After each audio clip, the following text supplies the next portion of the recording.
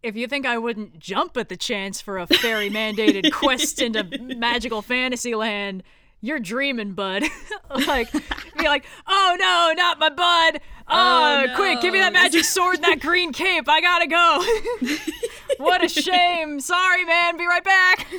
Uh-oh. I mean, come on. Yeah, no, I'm oh, what a chore. What a trial. Like, oh no, it's either this or I have to play poker with the King of the Fae. No, man, I'm taking the quest.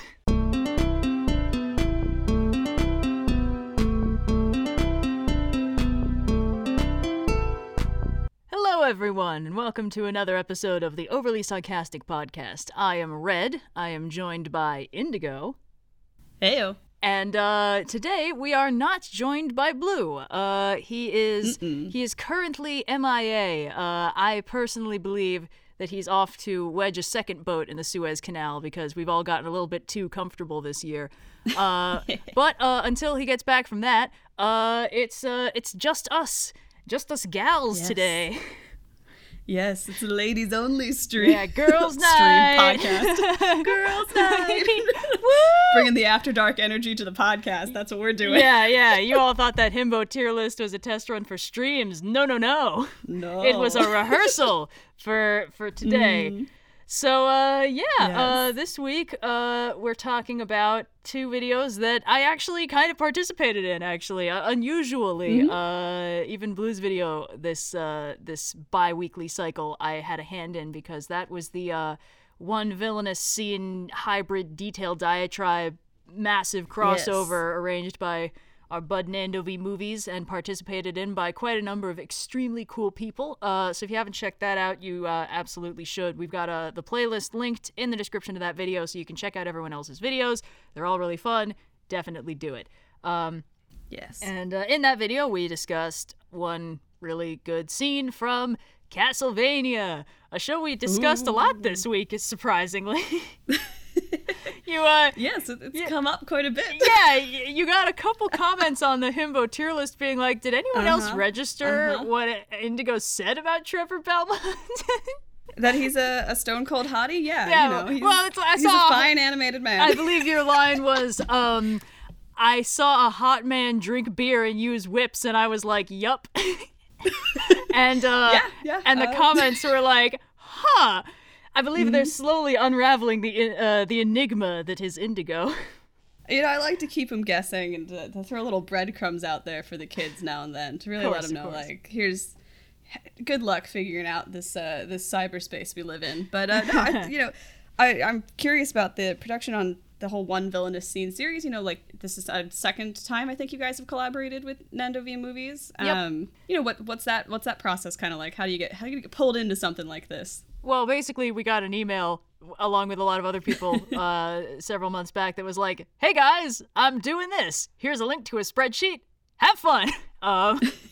And it was very much on the DL, these crossovers generally aren't advertised in advance because it's more fun for people if, like, half their subscriptions drop, just the same kind of themed video all at once. And they're like, whoa. So I had some fun actually going through the playlist and seeing how much our audience, like, crossed over with other people because there would be a lot of comments that would be like, oh, wow, it's also, you did this and also, like, name, and name. And I'd be like, am I in this? But that was cool, yeah. And basically, we'd say what scene we wanted to do, just generally. We go through, do it in our own style. Our video is probably the longest one in the playlist. I don't know if that's a good thing. But it was fun. The previous time we collabed, it was for one excellent scene when we were doing scenes from X-Men movies, and Blue and I each did one ourselves. Kind of in the nebulous style of trope talk for mine, at least. It was, fully scripted. I wrote the whole thing out and recorded it and cut the visuals together and all that jazz. Whereas for this one, with the detailed diatribe format, they're unscripted. Basically, we each had some bullet points that we wanted to hit on when we covered it. But then we just kind of sat down, freeform, recorded it. Blue edited it together and put the visuals in. And amazingly, they didn't get claimed even once, so we finally found the magic formula, we think. The copyright gremlins have been fended off for another day. I know, it's crazy. So that was good. That was really fun. Yeah, and people seemed to like that one pretty good, which was nice. And it also inadvertently sparked a meme on Twitter because you see there was a comment on that one, which was something akin to like, when Trevor's running up, he's got the most heroic music playing in his head, and then in Dracula's head it's just the me channel music as he's getting punched. And I was like, that's a funny visual. I'll edit that together. 2 iterations later, I was syncing up Trevor's punches with different music, and then Scott Frierichs Kaisernecko retweeted that and did his own version like 4 or 5 times, and that made it explode a little bit. It was great. It was a wild evening. I saw so many 10-second snippets of songs synced up to Trevor Belmont punching Dracula in the face. It was awesome. It's what he deserves, It's really, yeah, it's what he deserves. I feel like when they animated that scene, they knew what they were doing because there's a single frame around each punch of just Dracula's neutral face, which makes it incredibly easy to edit. Like, it resets back to the 0 just every time. So you can just do whatever you want with it. It's incredible. There's no masking involved. So anyway, that was fun. And then I had a much more standard video just a few days ago, the Trope Talk on queer-coded villains, a topic that I expected to be spicy, and, it was a little bit, but, like, spicy by the channel standards, which means last time I checked, it was sitting at a comfortable 98% like-dislike ratio. Oh. Which is pretty ridiculous, all things considered. I mean, wow. I can't think of a more, like, flame-baity topic title I could have chosen, and somehow it went well. So that was nifty. Yeah, I mean, I personally was really excited to see that video go up because, you talk pretty extensively about the Hays Code in it, which is someone who's done a little bit of film studies in my life, is something I've encountered quite a bit. Yeah. Yeah, for me, I basically, I knew the term. I'd heard it thrown around, but I didn't really know the details. I have never been to film school, and all of my media analysis is self-taught, shall we say. So this was new to me. And as I was reading through it, I was like, wow, we just let people say anything they wanted in 1934, didn't we? It's but really yeah, interesting. You can, Well, go ahead. You can. Oh, thank you. You can kind of tell like a pre versus a post code movie. I recently was watching all of the Best Picture Oscar winners in order. And that meant that I started pre-code and just now in the 1970s have left the code, or at least left the heaviest era of influence of the code. Right. And, it's a little bit different because, of course, films that were not shot in the U.S. did not necessarily have to adhere to the Hays Code so strictly. So you still get some standouts who notably are a little bit more risque or overt about the vices that their characters are engaged in, but you go from just pulling up my list of Best Picture winners here to pull some examples surreptitiously. You go from Wings, which of course has, as we discussed on the stream recently, to a surprising amount, Two Men Who Kiss in it, to movies like Going My Way, which is a perfectly fine Bing Cosby musical, but it's just that. It's like a musical about a priest singing around and doing nothing controversial at all except helping some young orphans find their love of baseball and choir music, I guess. I don't know. We know how controversial it is to help out those orphans. They might not be orphans. I might be misremembering that. They were urchinist children of New York City. Urchinist children? It's basically a character type. Of course. I can see the flat cap and suspenders as we speak. But yeah, no, it's interesting. And I gotta say, reading through, articles, because there's so much about this. And honestly, this was good because I could cover what I wanted to cover in the video and then be like, and for further reading, and then just turn people loose on the internet because I'm not the first person to point out that Captain Hook's maybe a little bit swishy, When I was first scripting this, I was explaining what I was writing to a friend of mine. We were hanging out, and I was trying to explain, queer-coded Disney villains specifically, and I was like, but it's hard to nail down what constitutes queer coding? And that's the point I want to circle back to. But I was like, yeah, it's like, it's often that there's just something about them, about like their affect, like, like Scar from The Lion King, and he immediately goes, oh yeah, that lion's gay. It's like, all right, we're on the same page. Awesome. But part of the problem is, you'll be reading through these articles and they'll be like, this character from Alfred Hitchcock's Rebecca or something is very, very queer coded, and I'm like, how? And like, oh, she's coded as a lesbian, and it's like, right, but how? And then you watch the movie and you're like, oh, I get it, but like, I see why you couldn't explain it, because it's like, if the article had to be like, you can see as she makes intense eye contact with the heroine as she strokes her face with this fur coat. I mean, saying it out loud, I think that makes it pretty obvious, but there's all kinds of ground to cover, and I always like being able to give rigid definitions for the things I talk about. It's the math instincts. If I can't give a clear empirical definition, I don't feel comfy writing the rest of the proof. But in this case, I was like, how am I supposed to categorically prove that this character is stereotyped a certain way when what exactly constitutes a stereotype changes from decade to decade and year to year? So like, there's all kinds of things. I mean, I had this pointed out to me that like in film noir, a lot of times like Peter Lorre's villains are queer coded, and I was like, how? In what way? But it's like, well, you see, he's small and well dressed, and his hair's really nice, and it's like, what do you mean? Yeah. Yeah. Yeah. The way that for lack of a better word, the stereotypes change over time can be really interesting, because it makes it really difficult to do any sort of like retroactive analysis of these movies. And we're not that far out from the 1920s. We're good 100 years or so, but like relative to, if you think about like comparison to a lot of like classic literature is sort of the equivalent field, we're much farther out from when that was written, but still the stereotypes and the coding that we typically expect has changed, and so it can be difficult to go back and look at, to be a broken record, to look at the movie Wings and say like definitively like, oh, the intent was to code them as having a queer relationship, or to say that no, that was not the authorial intent here. And it's a difficult and tricky space to work in, because like you mentioned, there's no clear-cut definitions really, and those definitions change over time as well, so to add a further layer of confusion and difficulty in that space. And there's this odd little bit that I didn't touch on in the video because I think it would be worth a whole other video on its own, frankly. But the thing is, a lot of times when authors are queer coding characters, I think a lot of the time they don't necessarily realize that's what they're doing. And I pretty quickly glossed over, there's a picture of Data in that video as positive Ace Arrow representation, but like, you can tell that the writers didn't think of that, because in episode 2, the one where everyone gets horny, the obligatory Star Trek episode of a Star Trek episode, so they have to do all of those like crack ships right then and there to get them out exactly. of the way. And they're like, it makes perfect sense that this completely non-human android would be affected by this weird horny virus in the water. Let's go. And I was like, all right, cool.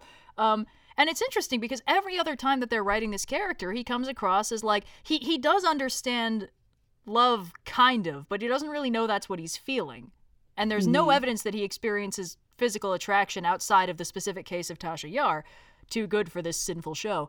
And it's like Gene Roddenberry did not probably know about or consider the existence of Ace and Arrow people, his vision of the space future was pretty free-loving and horny, all things considered. And as I've discussed when I did Stranger in a Strange Land, the vision of a free-loving space future frequently doesn't understand consent or why somebody might not want to be in a free-loving space future, or, might not want to participate in the free-loving part of the free-loving space future.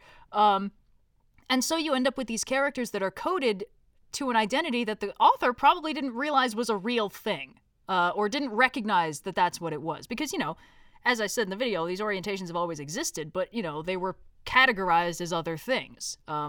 Lots of people will go as far back as they can to be like, hey, the whole concept of the Hunters of Artemis seems like a really good way for, like, lesbian women and ace women to just kind of, and an Arrow to just, like, dip out of that whole part of society and be like, nope, sorry, sworn to Artemis, get away.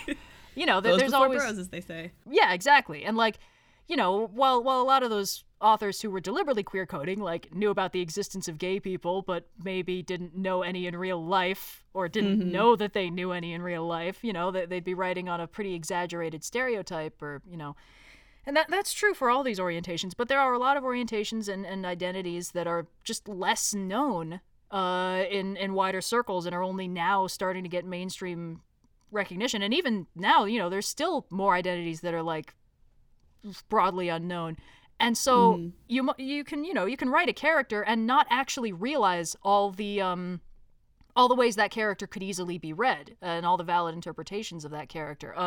And even outside of orientation, there's a lot of characters in literature who could easily be read as neurodivergent in one way or another, like super easily. And until, like, the last decade or so, I don't think most people would be doing that on purpose. But it's like, you know, when you have these genius characters with special interests who always seem just so bored when they don't have something to capture their attention. Yes, this is about Sherlock Holmes. And it's like, oh, okay, well, that's a big old ADHD mood, but I feel like the author probably didn't realize that. And no. Yeah, and there's nothing wrong with that. You know, that everyone is limited by what they know, and that's completely fine. You know, nobody can be expected to know everything, especially not to the academic degree required to be able to write a really well fleshed out character with a perfect representation of that thing.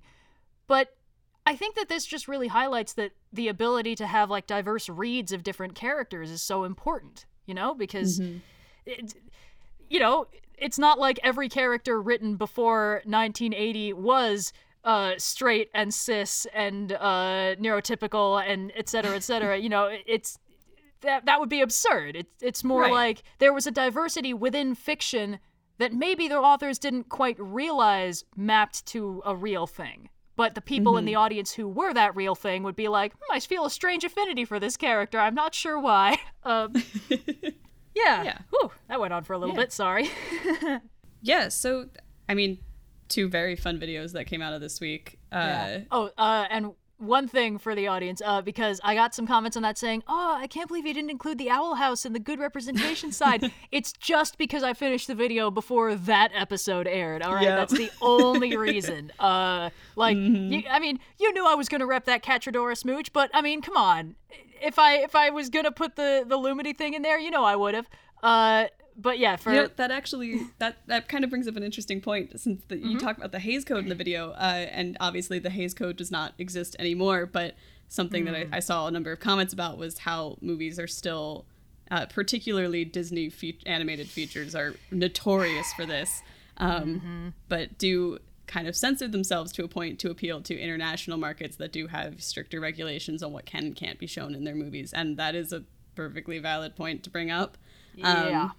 And a reason that a lot of queer coding does tend to still happen in a less explicit, like, there's not a lot of explicit representation, or you get the, like, 8 headlines every time a new Disney feature comes out where it's the Disney's first openly gay character, except it's like the 3rd openly gay character that they've had. And I have a grievance. I have several, but all right, listen, I watched Cruella. I would not recommend that you watch Cruella, for the record. But you may remember that when Cruella was being promoted, they mentioned that they were going to have Disney's first openly gay character. And it was going to be this, like, swishy clothing store guy, I believe. And I saw his intro scene, all right? I saw the movie, and if they thought, okay, I'm sorry. Okay. What he says when Cruella enters his shop and they share little quips and they talk about each other's styles, he gestures around the store and he says, I have everything a girl or boy could ever want. And that is the inflection he used. And I was like, if that's what they think out gay means, or bi or whatever they were trying to imply with that. And then the only other thing he does later is he knocks out a guy with like a Vulcan neck pinch or something, which I assume they think is a gay-coded trait simply because of how original Trek works. Did he call it the Vulcan? Wait, I'm sorry. Did he call it the Vulcan neck pinch, or is that just the descriptor we're using? That's what he did the thing where the bad guy is like looming over someone, and then he gets all startled looking and tips over, and then there's like this twink behind him, and it's like, I guess he... all right. I wonder how he did that. And it's just like, no wonder Disney keeps having like 8 first gay characters. They never actually confirm it canon anywhere. They just put it in all the promotional material and then nothing. So it's like, of course they can keep moving the goalposts. It's like, oh, LeFou is the first gay character, but he's not out. We're just going to have him dance with a guy for 1.5 easily cuttable seconds. And this character is the first gay character. She's a very butch-looking cop in that animated orc movie or whatever. And then it's like, onward. It's you can just pick a character and say that at this rate. Like, it's yeah. I mean, it's that part really offended me. That movie was stupid in a lot of ways, but that part I was like, oh, so you were lying. We can just lie now. Yeah, I mean, it's definitely, I think, a good point to bring up, if only to point out why we in more of these animated series or non-Disney feature films tend to be the ones that actually have queer representation in them. And for the record, I expect a clothing store to have clothing for men and women. That's not like a special trait that you have. That doesn't imply anything about the manager of the local H&M. Whatever. Incredible. Well, speaking of gender-neutral apparel items, we have an update on the Hera and was it Hera and Zeus? Zeus, right? Zeus, yeah. Okay, so for everyone who ordered the Zeus and Hera pins, they should be shipping out within a week. Basically, what happened is they arrived. And all of the Zeus pins had a little coloring error. It was a design error. It was noticeable enough that I didn't want to ship them out as they were. So basically, replacements have been rush ordered. They're going to be shipped out pretty much as soon as possible. Sorry about the delay, but they are coming and they look really cool. Yeah, yes. So that's fun. Super fun. Yep. But I think if that is the only announcement that we have, we can move on to the Q&A portion of the podcast. Oh, I never get to say that. That's so exciting. You normally don't say that. How no, strange. I say the other half of it, but right, I never get to introduce the Q&A. Well, all right then. Let's do it. Let's do it. Hello and welcome to the Q&A portion of the Overly Sarcastic podcast, where we answer your questions from Ask OS Pod on Discord. I am really getting good at that spiel. I used to struggle through it a lot, and we're really turning it around. These questions all come from you guys, our loyal listeners, from again over at Ask OS Pod on Discord. And this first question comes from one of our lovely, lovely patrons. If you'd like to support the podcast, support the channel, continue to feed our favorite cat, Cleo, consider becoming a patron and have your question potentially read first on the podcast. This question comes from Justine Winters. To Red, you learn Blue has been entangled into the confusing and contradictory politics of the fairy courts, and he may be lost to the Feywild forever unless a price is paid, a bargain is made, or a quest is played. Rhyming is hard. How do you save him? So how are we saving Blue from his fairy faux pas, whatever that may be? I mean, like, real talk.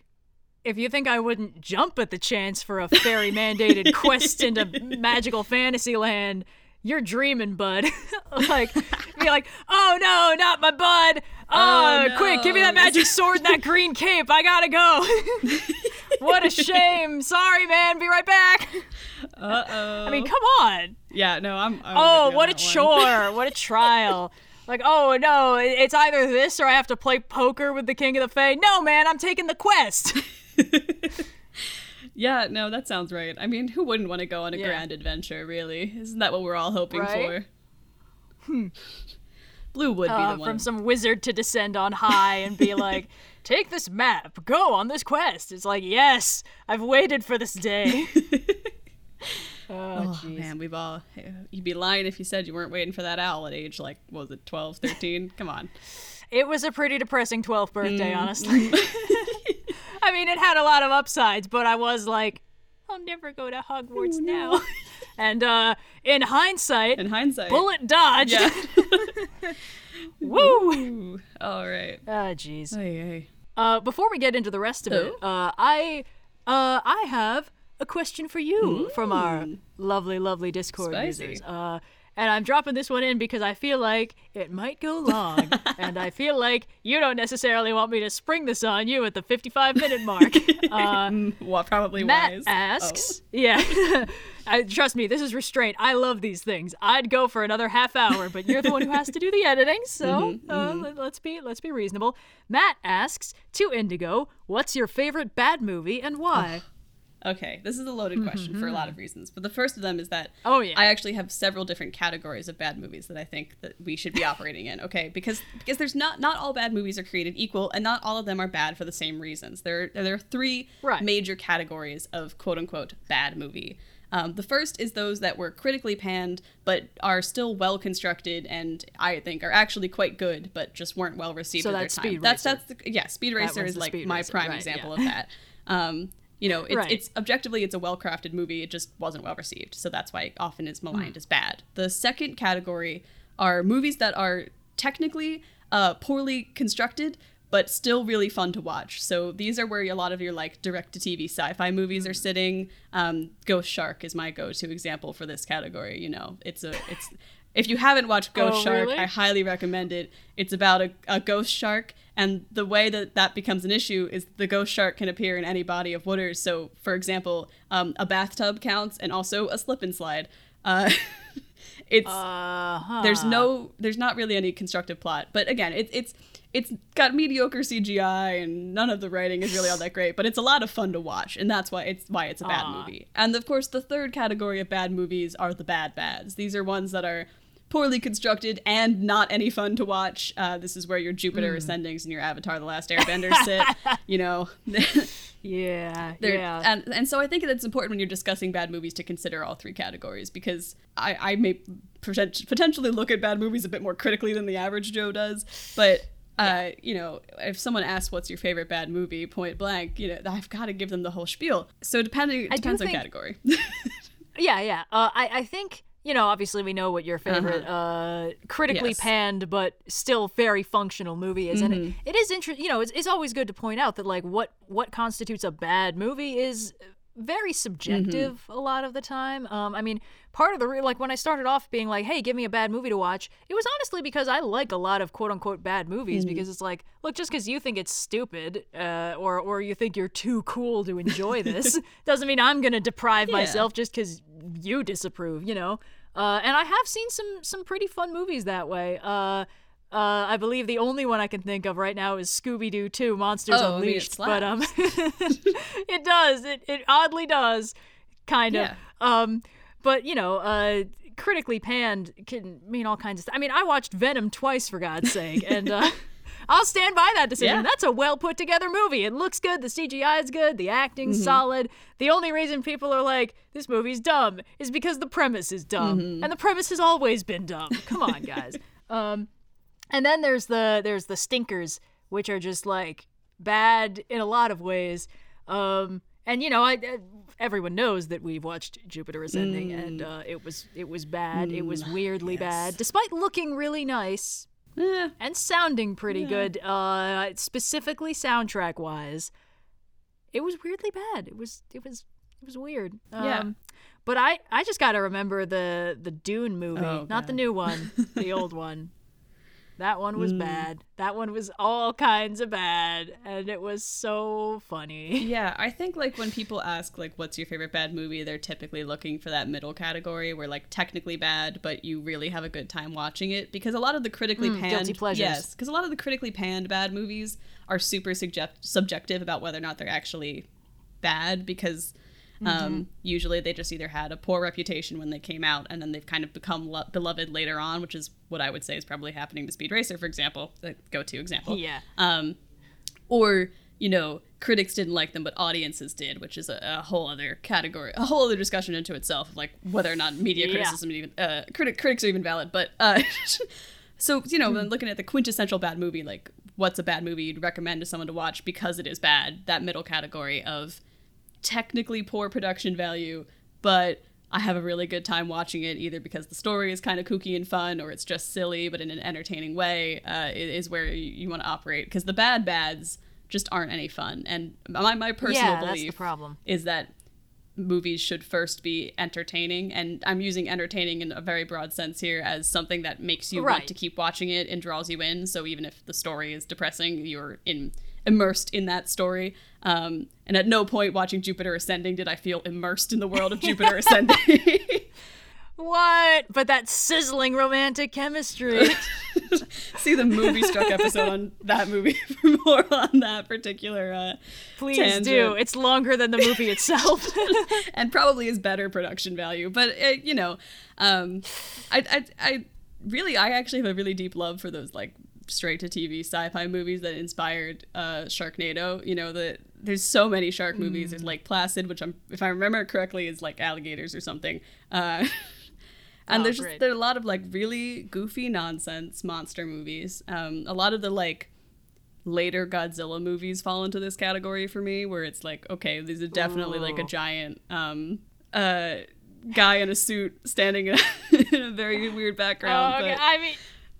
Oh god, dude! I watched Destroy All Monsters back to back with the original Godzilla. Ooh, very and like different. Original Godzilla, they were doing everything in their power to make him look real and scary, and it works like incredibly well. It's just like, if you squint, you're like, that's a guy in a suit and that's a miniature set. But it's not. It doesn't like give you that impression that it's black and white. They keep the lighting dark for the most part, although we do see him in like broad daylight just behind a hill. And he looks pretty goofy, honestly.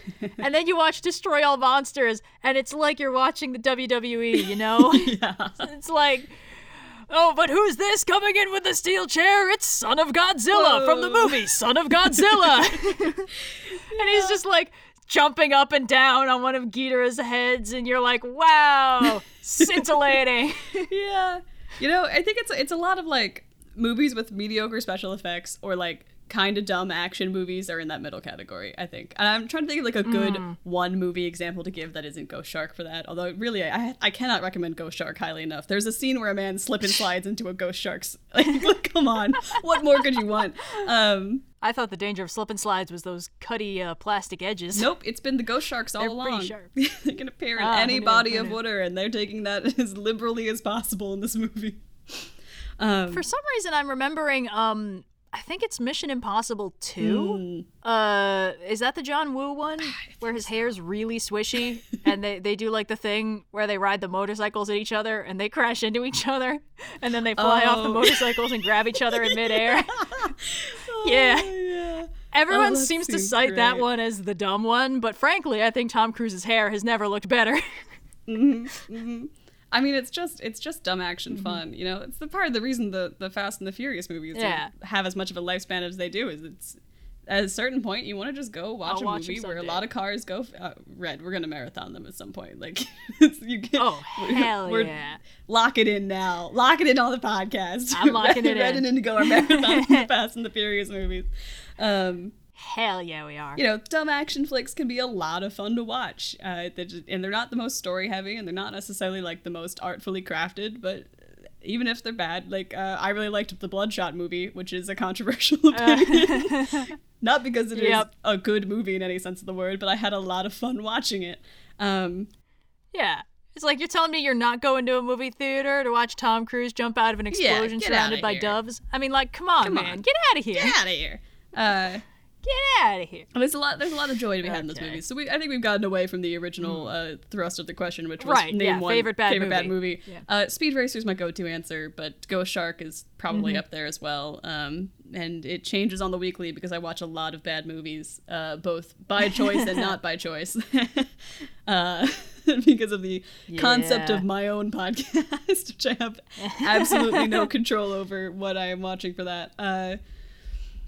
Yeah, I guess that bit of a tangent. But we've got some other questions to get through here, so let's put Red on the spot instead. Yeah. This one comes from the Phoenix Force to Red. When you were creating your comic Aurora, which is a stunning and immersive comic, by the way, what did you create or put more focus on first? The characters or the story and the plot, the world building? I ask because I'm trying to write my own original novel based on Greek mythology, but I'm having difficulty creating believable characters and a good story that plays along with the world I'm trying to build all simultaneously. So Red, what was your approach in developing Aurora? Did you have something you focused on first? And sort of like advice? Well, I mean, this is difficult because, as I have mentioned before, I started working on Aurora when I was 11. Mm-hmm. I was in 5th grade. I was ferociously bored, and I needed something to doodle in class. So the first thing I was focusing on was probably, like, edgy 5th grade. I've read some manga, and it really influenced my style, so I'm drawing eyes all over everything, like that stuff. So it's like, was it plot? Was it characters? I don't know. It was probably the edgy stuff. As for, developing the version that is actually like a real thing now, I put most of the focus on the characters first. And I'll freely admit this is a bias of mine. I very much engage with stories through the characters. I will basically be willing to engage with any story as long as I think the characters are solid and the story writes them well.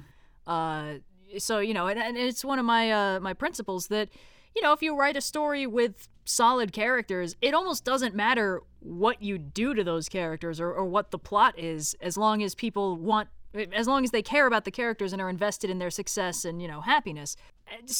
But that's one school of thought. I've divided storytelling up into 3 parts before: characters, plots, and themes. I don't tend to work very much with themes, but Blue is a huge fan of them, so I would be remiss in not mentioning them. Yes. And a lot of stories are almost entirely about the themes. I mean, I mentioned this back when I did Post-Apocalypses. It's a lot of those stories are almost entirely theme. There's no plot. There's barely any characters. It's just about the vibe. And then there's a lot of stories that are plot-driven, where, like, the characters, they exist, but they're fundamentally vehicles to drive the plot. And I don't know if I just don't like that so much, or if it's actually bad. It's a little hard for me to tell. It's subjective.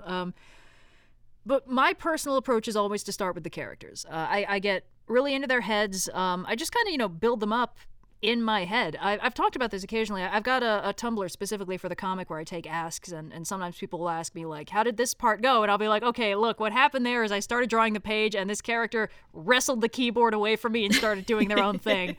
Wasn't expecting that, but who the fuck, how am I guess the character would know better than me what they want to do. So that's one of the unexpected side effects of getting really deep in the character writing, I think, is that a lot of times the characters almost take on a life of their own. Like, you put them in a situation, and when they're in your head, you're like, I don't know how they'll react necessarily, or I think they'll do this, and that serves the plot.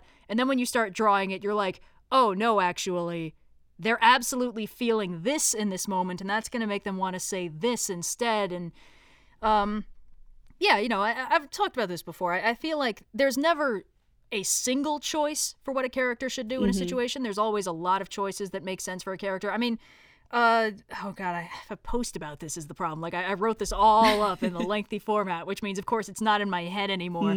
But, like, if you can take any character and put them in a situation and justify them doing something or them doing something completely different. So, like, stock archetype, the hot-headed, impulsive Lancer character, that guy, we all know that guy. Early 2000s emo hot boy archetype, we know this guy. To continue calling back to the various ways that I have been specifically called out on streams in the last 2 weeks. Why not, But, we put that guy in, like, a tense diplomatic situation, and we can easily justify this guy flying off the handle, causing problems. That's easy peasy. That's trivial. We could also justify this guy being surprisingly restrained and chill because it occurs to them maybe that, like, patience is the hardest battle of all. And, or, what would it take for a character like that to swallow their pride, Like, you can always have a character act in unexpected ways that are still in character. And I think, you can only find those spaces if you're really into that character, if you're just really inside their head. And frankly speaking, I think it is useful going into a story having an overarching plot line. Like, I've got a bunch of projects on back burners and stuff where I have all the characters and no idea what plot to put them in. Like I've got a world, I've got the characters, I don't know how to make the twain meet, So when you're writing a story, having the plot is important, but I feel like, you kind of got to develop it in tandem with the characters, because the characters need to be character-y enough to be willing to at least sort of hit the major beats on your plot, because otherwise, if it's not in character for a character to do something you need them to do to forward the plot, then making them do that is going to railroad things a little bit, and that doesn't feel great. And if you have a character established and then you write them out of character, that doesn't make the audience think, oh, why did the character do that? That was dumb of them. They think, why did the writer do that? That wasn't good writing. Like, you can have characters make bad, unwise decisions. I've recently realized this in The Owl House, the show we keep circling back to for some reason. Because it's great. The main character, yeah, it's great. The main character, Luz, and frankly, all the characters are written in such a way that they frequently make decisions that, like, aren't necessarily good decisions. Mm-hmm. Like, you're looking at that and you're like, that's unhealthy, or, like, oh, why can't she just be honest with her mom? Why won't she just, do this? And then, you watch it and you're like, but I'm not thinking this is bad writing. I'm wondering why the character, or I'm rooting for the character to get their act together enough to realize that this is bad. And that's good writing. Mm-hmm. That means that you recognize that the character is making an unwise decision that, like, hampers the plot, and you're still like, ooh, I really hope she gets enough character development to feel comfortable enough with herself to be able to accept this about herself. And, like, rather than looking at the writer and being like, why are you slowing things down, man? Get us to the finale already. So that's a sign of good writing. Mm-hmm. I've talked about bad writing makes you aware of the hand of the author. And if you take a character who probably wants to go in one direction and you, like, twist them around so they're going in another direction, the audience might spot you from the sidelines twisting this character around. So yeah, start with characters, I think, but don't neglect plot. Mm-hmm. The characters need to serve the plot on some level. You need them to be able and willing to do the things you need them to do for whatever overarching plot you're trying to write. Yeah, and I think to kind of like tie world building into it as well, I've written a few shorts and things in the past, and starting with story and characters has always been my go-to as well, because I find that the story you're telling tends to inform the world you need to tell that story in. So it's often easier to know the story that you want to tell or know the characters that you want to place, and then build the world around them that works so that you can tell that story. And doing the opposite direction is sometimes great for things like if you're writing a D&D 5e campaign, for example. Sometimes starting with the world is excellent because then characters will place themselves within it. But if you're trying to tell a very specific story, you can take some liberties and make the world that you're building work for the story you want to tell rather than vice versa. Yeah. I will also categorically warn against one thing, which is if you're writing out the plot, you might be tempted to like really lock in an ironclad story timeline before you do any proper writing. I mean, I did that. Like I had a huge document just sitting on my computer for a year because it was too unwieldy for me to work with. Like, I had every plot beat I wanted to hit. The whole first arc was completely fleshed out, and I used maybe a quarter of that in the version that actually finalized online. And like, even with the arc we're currently in, there's a degree to which, like, I know where it's going, but I'm kind of laying the tracks as we go. And, on some level, you can't just rewrite what you're working on in the middle of it. But if you're working on the next arc and you've got a few options, a lot of times it's probably going to naturally want to flow in a direction you didn't plan in the planning phase. And if you're too locked in, if it's too rigid, you might find yourself adhering to a plan that doesn't even work for you anymore. Like, there needs to be an element of flexibility because, again, as mentioned, sometimes the characters will do things you don't expect. And that can take the plot in weird directions or open up all kinds of weird subplots or dynamics and stuff. And if you open this up and then, you don't ever explore it, that's a bit of a wasted potential. So, you probably want a top-down perspective on your story. And if you set up any mysteries, you have to know the solutions going into it. We do not stress this enough. J.J. Abrams mystery boxes on this channel. No. Solve your mysteries. The audience can never have more information than the writer. The writer needs to know the solution to any mystery they write before they put it down, because otherwise any solution they come up with later will not account for everything and will not work as well as it would have if they knew going into it. So if you have any mysteries in your story, you need to know the solution beforehand. But if it's just like the linear progression of events to get from point A to point B, there can be all kinds of flexibility there. And if you lock yourself in too rigidly, it's going to make the characters suffer. So, yeah, just wanted to throw that one out there. Yeah. some quality writing advice, and also good luck with the development of your own projects.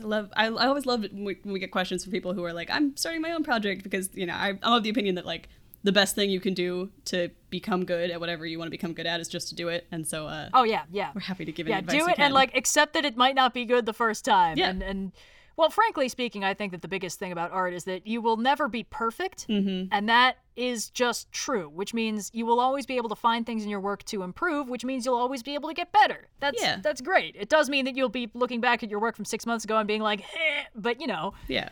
We've all got, get used like, to that feeling middle eventually. school sketchbooks full of, like, poorly drawn anime OCs. Like, and then only because I haven't burned mine yet. And then you develop your own style, and you get better over time, and it's lots of fun. But we'll move on to another question. This comes from Mr. Waffle in Love. To all, what are your favorite villains? Can be from any series, film, book, comic, etc. Felt appropriate since we just had a villain-related trope talk. So who are some bad guys and gals and non-binary pals that you really love? I mean, I gotta rep my boy David Xanatos. And correspondingly Demona. I mean, look, David Xanatos there's a reason he's the thumbnail for the Magnificent Bastards video. What's great about that is you don't even need to know who he is. Yep. You could just see him sitting like that and be like, oh yeah, I know exactly what villain we're talking about today. But, like, David Xanatos is great because he's got his shit together. He's so fun because he's always in control. He's always got a plan. On the rare occasions he doesn't, he's not, like, he's still unflappable, you know? He gets his act together. Yeah. And then the exact opposite, his villainous foil, Demona, an absolute piping hot mess of just so much, like, emotional issues and sunk cost fallacy. This is all from Gargoyles, by the way, a show everybody should watch except for the third season. Don't watch the third season. And honestly, you can skip around the second season, but everybody should still watch it. And it's really good, and she's so cool. And, key point, they're played by Jonathan Frakes and Marina Sirtis, respectively. Like, outperforming, like, more acting in those two roles than they had in the entire run of TNG collectively. It's so cool, and it's funny because I've been watching some TNG, and it's like Riker, you know, he's normally pretty, like, stoic, and there's not a lot of emotion in his voice, and then you just hear Xanatos talk, and, like, I thought that Xanatos kind of sounded a little bit flat a lot of the time, honestly. I thought, you know, he's in the same show as Keith David, who is, of course, acting everyone under the table. But then, you know, you're watching this and you're like, oh yeah, he's a little bit flat, but it kind of works. And then you watch TNG and you're like, oh no, he's brimming with emotion. Yeah. I get it. I've been recently binging a lot of procedurals for no particular reason other than I really like procedurals, but I keep getting blindsided by how many Star Trek alums show up for, like, one episode roles. Like, I watched 11 seasons of NCIS and ran into both Odo and Deanna Troi in the course of doing that. And in Criminal Minds, you know, good old Riker showed up at one point, and I was like, hey, wait a minute. You don't belong here. So, you know, they pop in all the time. Favorite villains. There's so many. I don't know if this is the correct answer to the question, but I do really like Pumpkin Rapper from Mighty Morphin Power Rangers because it's a pumpkin who raps. And I think fundamentally, like, that's all I'm looking for in a fun villain. Okay. He's pumpkin rapping is about to happen, and then you gotta fight him, and like that's it. You get right into it, you know. But awesome. A lot of the Magnificent Bastards of the world out there are really the favorites. You know, you gotta love someone with just all that panache. Yeah, that flair. Oh yeah, I got a few comments. The spiciest comments I got on the Queer Coded Villain trope were like, "How dare you imply that Gaston is not a beloved villain?" I was like, "Really? You guys like Gaston? Okay, people love him. People love him.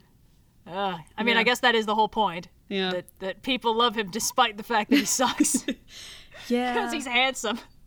Yeah, you know, I really like a lot of the Disney villains, but I don't think any of them are my favorites. But I also didn't. No. You know what? My favorite Disney villain is probably Edgar from the Aristocats. I just because I don't know. I think that's the movie that I watched the most as a kid. That and like Robin Hood. So those are the villains that like logged in as like classics for me. But I almost feel like the problem with Disney villains is that no matter what their personality is, they always have to do the exact same third act villainy. Like they all, you know, they get a little bit disheveled and they all start yelling and I mean, it's like, Hades in Hercules. He's got a fun, chill personality, like a used car salesman. And then he still has to do the same, like, yes, the apocalypse, let's do it. Come, heroes. And it's like, all right. No, you get I feel like you get a lot more interesting villains in long-running series and things. Like TV shows tend to be good places to look for some very fun, reoccurring villains. Comics tend to have some very fun ones in there. Because, of course, the disclaimer with all Magneto, comics villains. What am I doing? It's gotta be Magneto. Yeah. He's barely a villain. I mean, come on. It depends on who's writing him and in what run. I don't know what currently he is, but he was solidly a villain for a while. Before getting antagonist Magneto status and then anti-hero status and then actually a hero and then sort of back to being a villain. He's got a ride. Well, part of the problem is that sometimes when they write him, they sort of give him generic villain things to do. It's the Amon effect I've talked about before. You have a villain who has a really good point, so you need to make him evil in other directions so that we don't examine how he's kind of right a lot of the time. And when Magneto and Xavier are being written well, it's like, this is an ideological conflict between two old boyfriends, and I totally get it. I get why they're like this, and that's really solid. And then sometimes it's like, I mean, he's dressed like Magneto, but he's basically a Disney villain, and I don't like those versions of Magneto. I like the old Queen versions of Magneto, or the version of him in God Loves, Man Kills is really solid, because that's one of those arcs that really kind of highlights, like, hey, he's not building a death ray or anything. This is ideological, and he is fully on the side of the good guys. And they're like, Magneto, you're a villain. And he's like, excuse you, they kidnapped Charles. Obviously, I'm helping you. Shut up. And it's just like, yeah, this is great. I love it. Yeah. Oh, that's fantastic. And whenever Charles is out of commission, Magneto basically shows up at the mansion and is like, I'm in charge now. And they're like, but aren't you a supervillain? And it's like, oh, is that what they're telling you? Yeah, he's all like, right. We have shared custody. I'm just usually out of town. And so we resolved this years ago, completely amicably. It's great. Yeah, I mean, look, the old X-Men movies are dumb as all hell, but come on. You gotta love it. Xavier and Magneto are top notch. It's like we got two of the best actors ever. We got two of the best actors with two of chemistry. the best. Yeah, they have some of the best relationship in all of the screen.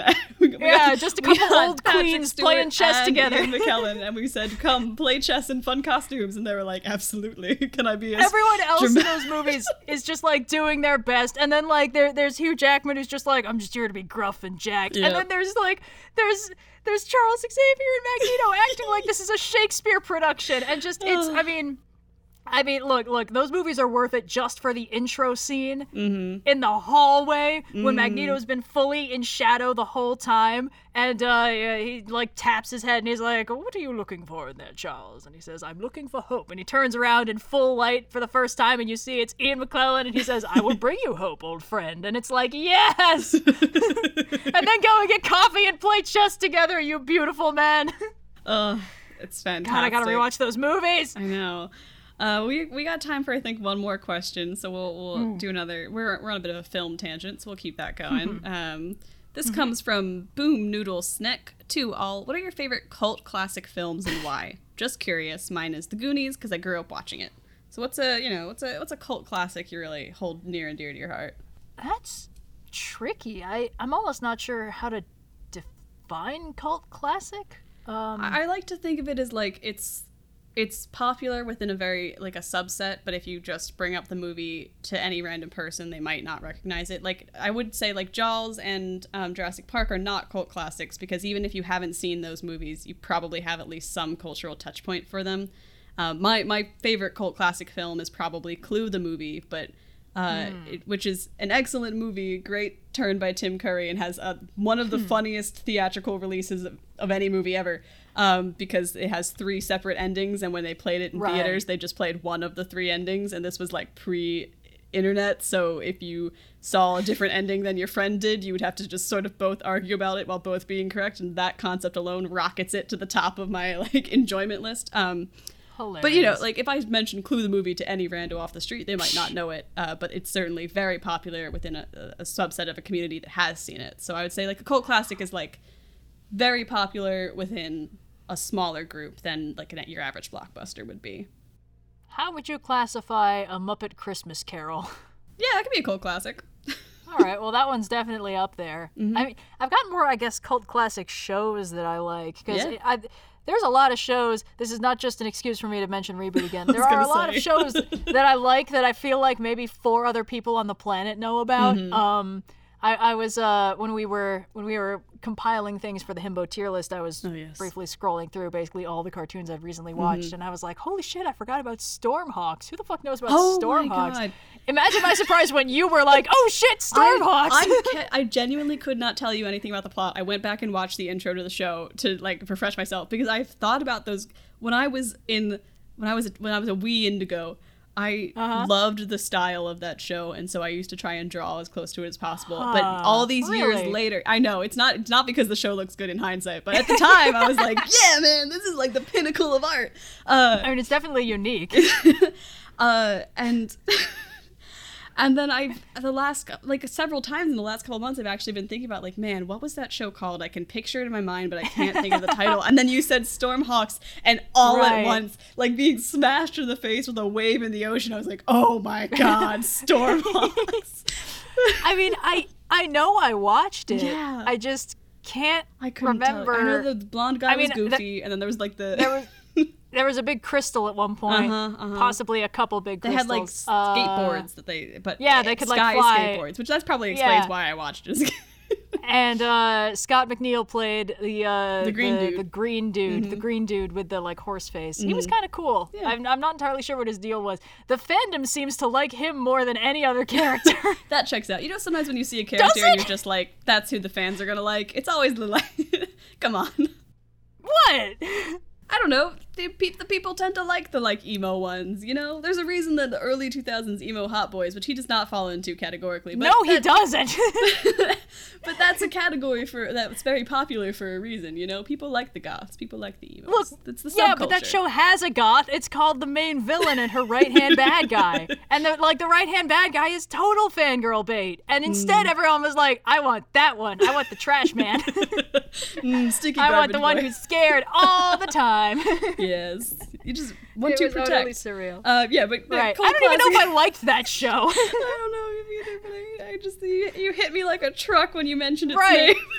But like cult classics. Cult classics. You can if you've got a cult classic TV show instead of movie, I think that we can count that too.